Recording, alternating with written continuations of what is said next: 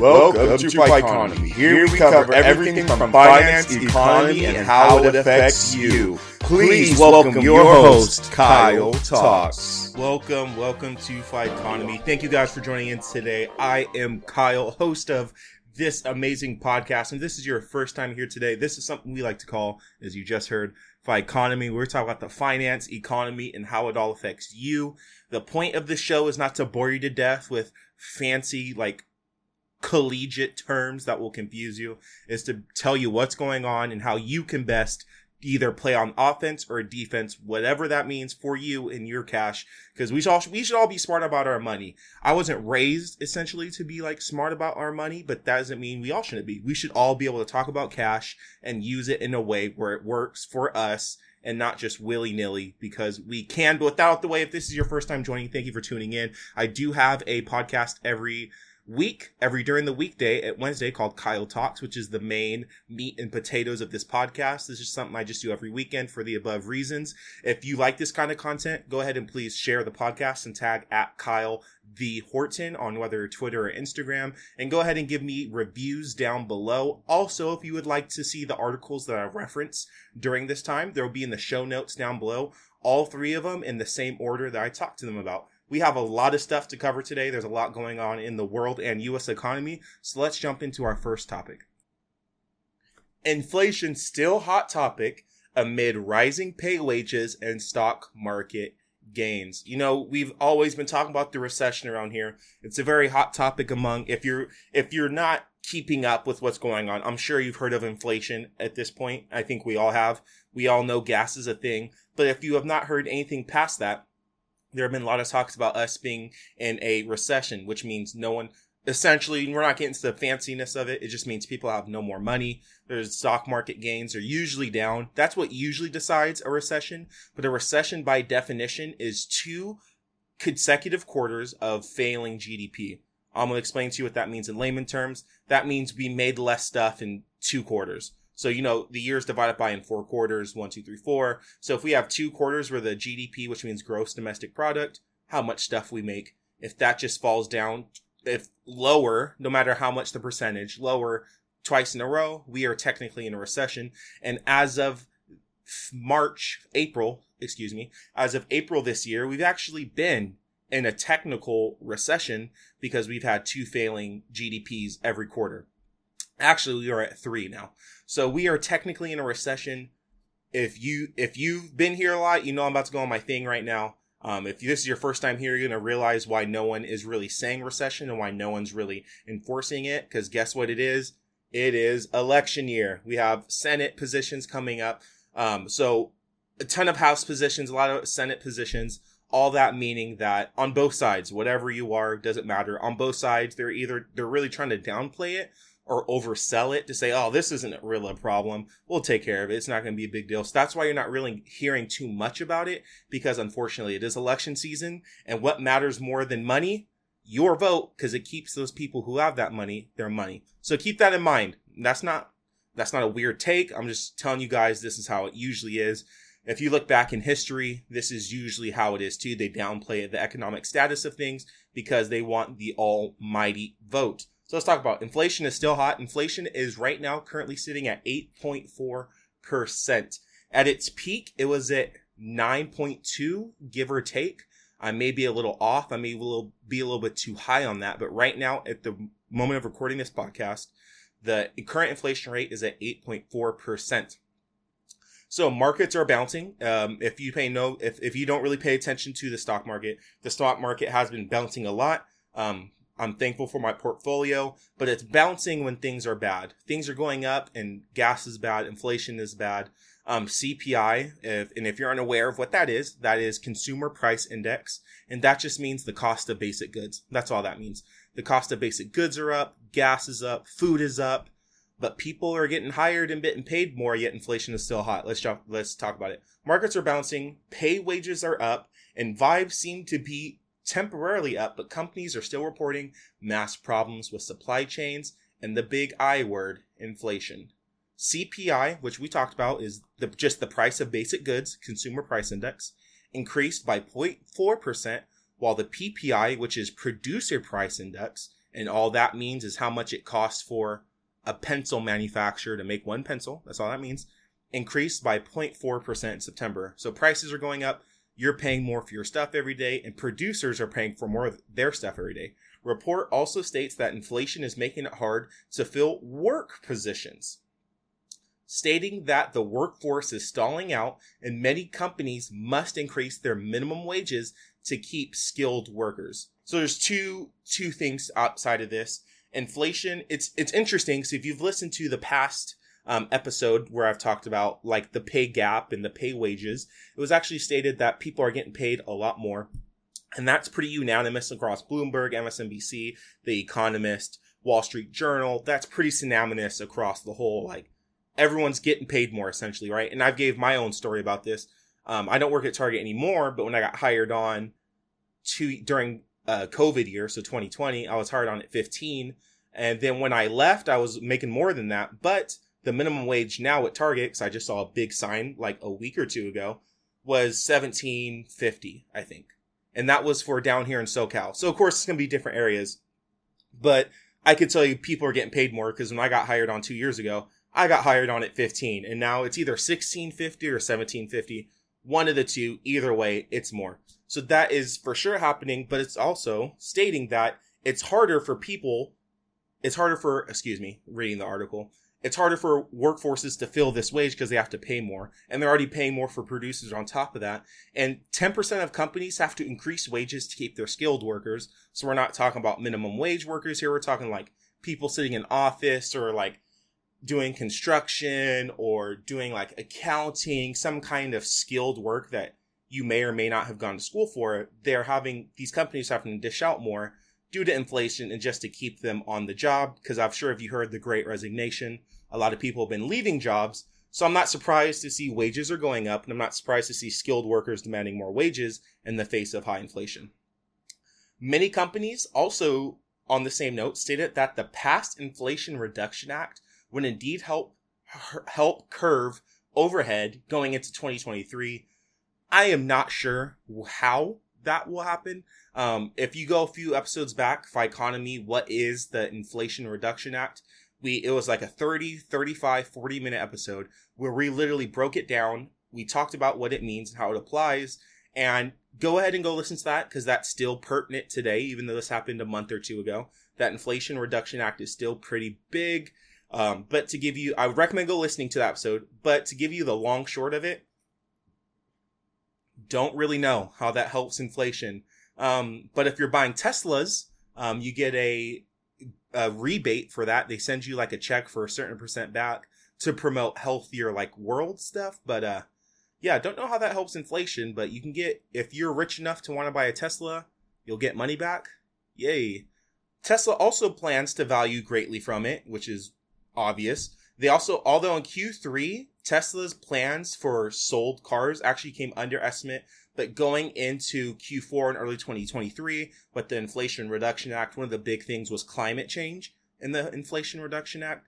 So Tesla and a lot of EV vehicles, Ford Motor, Honda, they have electronic vehicles. They plan to get more sales going through the end of this year into 2023. People really want to take advantage of that rebate and that reduction that you get back after buying an electronic vehicle. And that's anywhere in the United States, any of the 50 states. It's not excluding anywhere as far as I'm aware. You get that percentage off no matter where you go. Also, at ending it, every company is feeling pressure inflation has on the supply chain and expects it well into 23. What does that mean? So let's bring up that pencil manufacturer we were talking about earlier. He has to buy wood. He has to buy metal, just rubber stuff to make whatever. However you make your eraser, he has to buy all these products, and he sources maybe he gets wood from one company, he gets metal from a different company, he gets the lead from a different company, and that's boom, there's your supply chain. That's supply chain 101. And with the increased price of inflation and gas, it's making it harder to get these products because they're more expensive. It makes it harder logistically to travel them from point A to point B. Because when you're talking about like shipping mass product, raw materials, it gets expensive. If you guys have ever sent one heavy package and had to pay like $7 for it, you understand. So when you're talking about thousands of pounds of raw material on top of high inflation, high gas, it's just more expensive to get that raw material in general. You can see how that can really affect supply chains and making it hard to transport and get it there on time, especially with COVID era rules that are still in place in many other areas. So supply chains are feeling the heat. And that also is synonymous with what we talked about 2 minutes ago with the PPI, which is the producer price index, and how much it costs to make an item being up so much. So we can see how that's affecting it and why it's up so much, because these supply chains are getting constrained. We're still talking about inflation. People are getting paid more. People are getting hired more, but yet we're still suffering from inflation and people are still spending money. That leads perfectly into our second topic of the day. U.S. spending is what's keeping the market from failing, which in turn is pushing and accepting higher levels of inflation. Perplexing. Brian Moynihan, I know I ruined his name, CEO of Bank of America, stated that consumer spending is not decreasing, but mitigating. Interest rates have been hiked aggressively this year, and it's starting to affect everyday people like you and me worse and worse with every rate hike. Let me break that down a little bit before we jump further into this article. So Brian I don't know how to say his last name. He is the CEO of Bank of America. He is stating that we are not technically in a recession yet, and inflation isn't getting fixed because people are continuously spending money, therefore also accepting these high levels of inflation and also not allowing the economy to quote unquote fail. That is 100% accurate. I'm sure this man knows a lot more than me. I just got my degree in it. He's been doing this for years and years. But essentially what he's saying, is this weird thing that we're seeing where inflation is high, interest rates are high, and I'll give you the crash course if you don't know what interest rates are. Interest rates just control how much you pay back on money you borrow. So if you take out a loan to go to school, on a car, for a house, or you have a credit card, you spend that money, you have to pay back interest, like the interest, whatever that is, 5, 7, 10, whatever that is. So essentially, when interest rates are increased, it makes you want to spend less money because you'll have to pay more money on it. And this is generally supposed to affect the high companies, because companies, believe it or not, really do control a lot of the circulation of money and value due to goods and services, supply chains, all these kind of things. So when the Federal Reserve, which is the money managers of America, when they start increasing interest rates, they want people to not spend money because they want inflation to come back down. And then once it comes back down, they want to encourage people to spend their money. So all of 2022, we want people to spend less money mode. And what Brian, the CEO of Bank of America, is saying, it's weird. We've seen these crazy rate hikes, like going up almost 1% every quarter, and people are still spending money. But there's also the perplexing fact of people still have to buy gas, food, groceries, clothes, basic living supplies, and we're forced to buy those things. We can't be like, I'm going to skip out on food. Sometimes it'd be like that. I've been there myself a couple of times. Sometimes it'd be like that, but people still have to live and survive. Even on that, we're seeing retail stores. We're talking malls, shoes, extracurricular activities, for lack of better words, increased by over 6% these past few months. So it's interesting to see, even with inflation on the rise, even with interest rates getting raised crazy, we're still seeing people go out and spend their money. And I think it's due to the fact that people are getting hired a lot more and people are getting paid a lot more. From the first article that we just talked about, let's continue in the article. Interest rates are starting to creep into huge jumps of prices in everyday basic goods we just talked about, making them out of reach or more out of reach for lower income households, and making payments towards existing cars and houses out of reach. Home sales are coming to a halt as interest rates put many buyers out based on interest payments alone, which is crazy true. Because if you think about to our last week's episode, we talked about what interest rates are doing to the household market, and this article brings it up. I believe, so go listen to last week's episode, but we took $1 million home. That was the example that the article used. 2 years ago, for $1 million home, if you got it on interest, you'd be making $4,000 a month of payment. I know this sounds crazy, but this is just to give you how much inflation has increased, right? Like, you can also scale this down to like a regular priced home, but this is just because it's $1 million. It's even. It helps keeps our mind. So $1 million, if you were to buy $1 million home two years ago before COVID, you would have paid about $4,000 a month for that same exact home, and for that same exact price and same exact loan, everything the same. Today, you'd be paying $67,000 for the same exact deal today than you did 2 years ago. So we're talking there's a $2,000 plus increase on that same loan. Now, if you bring it down for a regular house, you're still looking at a huge increase. Whether that from like $1,000 to like $2,100, $2,200. So it scales just the same. Interest rates are insanely high, and it's put a lot of people off of buying homes. We've seen home prices skyrocket. So it's good for if you're trying to sell a home.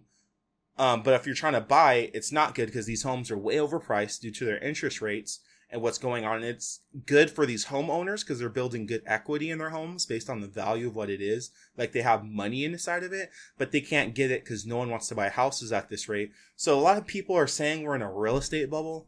I don't know if I'd go far to say is that. I would say the reflection of so back in 2008, the reason why homes that way, because if you breathed and walked, they gave you a loan for a crazy amount. This is a totally different circumstance today.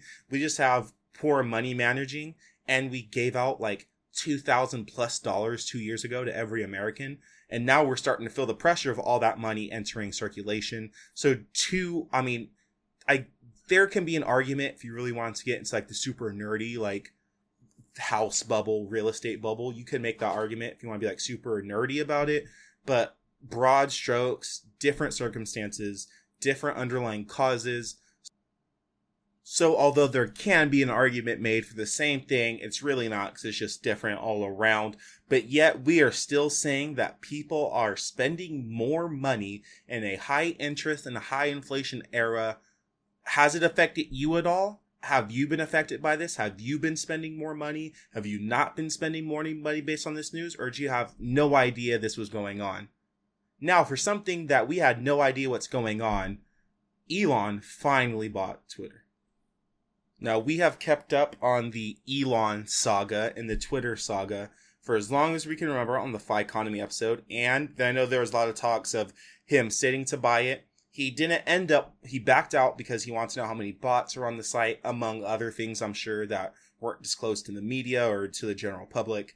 He backed out. He was then getting sued by Twitter because I guess you can't say you're going to buy something for that amount of money and then back out of it.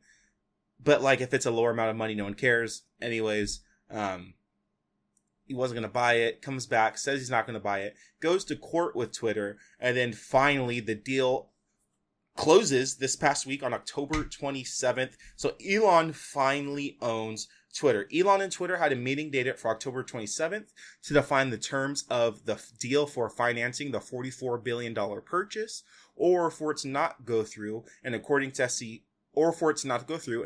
the SEC filings, the deal has been closed for $44 billion.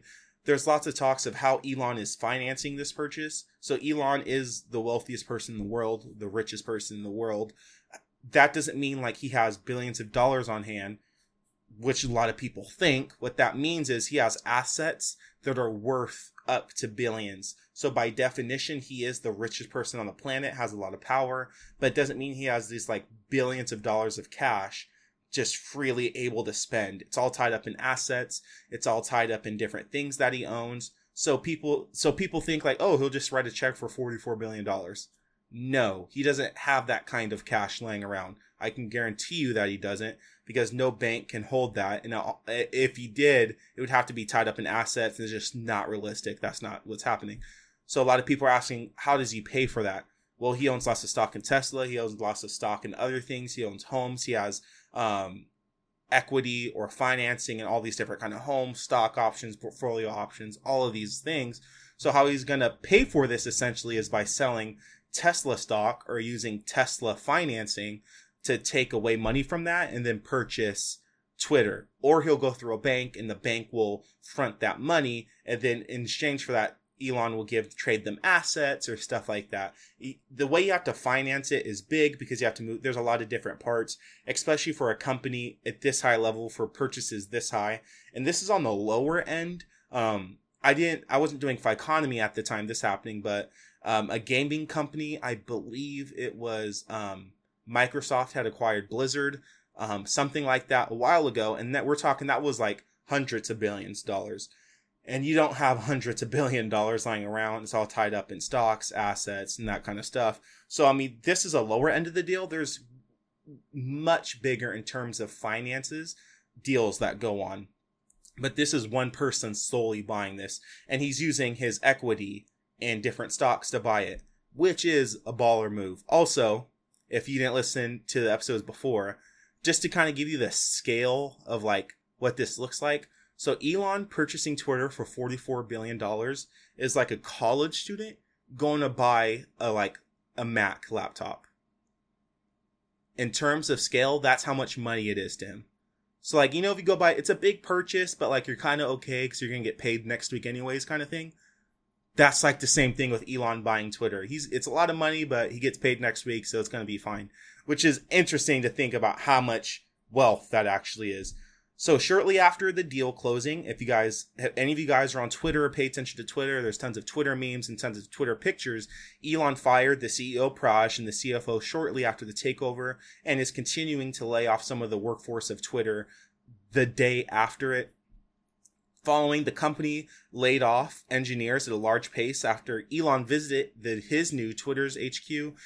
There are pictures and there are videos surfacing of Elon visiting the Twitter HQ and talking with the people, sitting down with some of the old executives. Sitting down with some of the old executives and talking with his new management. And there's lots of videos. If you just look up Elon Twitter, you'll see tons of them on Twitter. In addition, also, so that's the deal. That's what's going on with that. He's fired people. He owns it. He's already in talks of creating like a new Twitter moderation team where before he does anything, he wants to get people from all diverse kinds of backgrounds to talk about what should and what shouldn't be allowed on Twitter, which I think is huge. A lot of people like meme on Elon because like he's a meme lord. He's the wealthiest man in the world and literally posts meme 24/7. So a lot of people make fun of him for that, but also he did like a YouTube video where he talked about while he owns Twitter, he wants to get a team of diverse individuals ranging from all backgrounds to talk about what is censorship and how to avoid that, but also what should we censor at Twitter that's like obviously a threat to the nation. Is it mean to people? Is it calling like for people to do mean stuff to other people? Stuff like that. So I think that's a pretty bold move, but here's where we get into controversy. So Elon has stated both publicly and on Twitter that he plans to free many lifelong bans on Twitter. And what's the first person everyone thinks of? Donald Trump, the former president. There's been lots of hot takes, but I'm curious what you guys think. What do you think? Will he not? What would that look like? I will add that I added this to my notes because this is something I saw earlier when I was writing later after I wrote these notes. There have been multiple companies who have said they would take out their ad spend.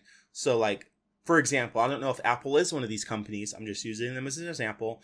So if Apple found out Donald Trump was reinstated back on Twitter, they would take off their Apple ads on Twitter because they don't support that. Like I said, I don't know if Apple was one of those companies that said that. Just using it as an example. So there's that. Lots of companies totaling 50 plus, none of their names have been released yet, have stated that if Donald Trump plus some other people that I don't even know, so I don't even know if they're that popular to begin with, said they would take away their ad spend if these people and institutions were reinstated. What do you guys think? Are you excited about Elon owning Twitter? Do you not care? Are you scared? Me personally, I think Elon's a baller. I think he's pretty cool. Obviously, he's like one of the greatest entrepreneurs ever. I'm not trying to be like kiss up to the rich guy or anything like that. But I think it's impressive from starting PayPal to being a multi-billionaire. I mean, there's a lot of hard work and sleepless nights there. So I just have to respect that. And as far as like censorship and stuff, I mean, I guess we'll see where it goes. I'm here for the memes anyways. But there, guys, that is your important news. We talked about U.S. inflation still hot. We're talking about people being hired, but they're still being broke. We're talking about inflation being up, that people are still spending money. And we just got finished talking about how Elon finally owns Twitter and how you structure a deal like that. If this has been beneficial to you guys at all, please go ahead and review the episode down below the podcast.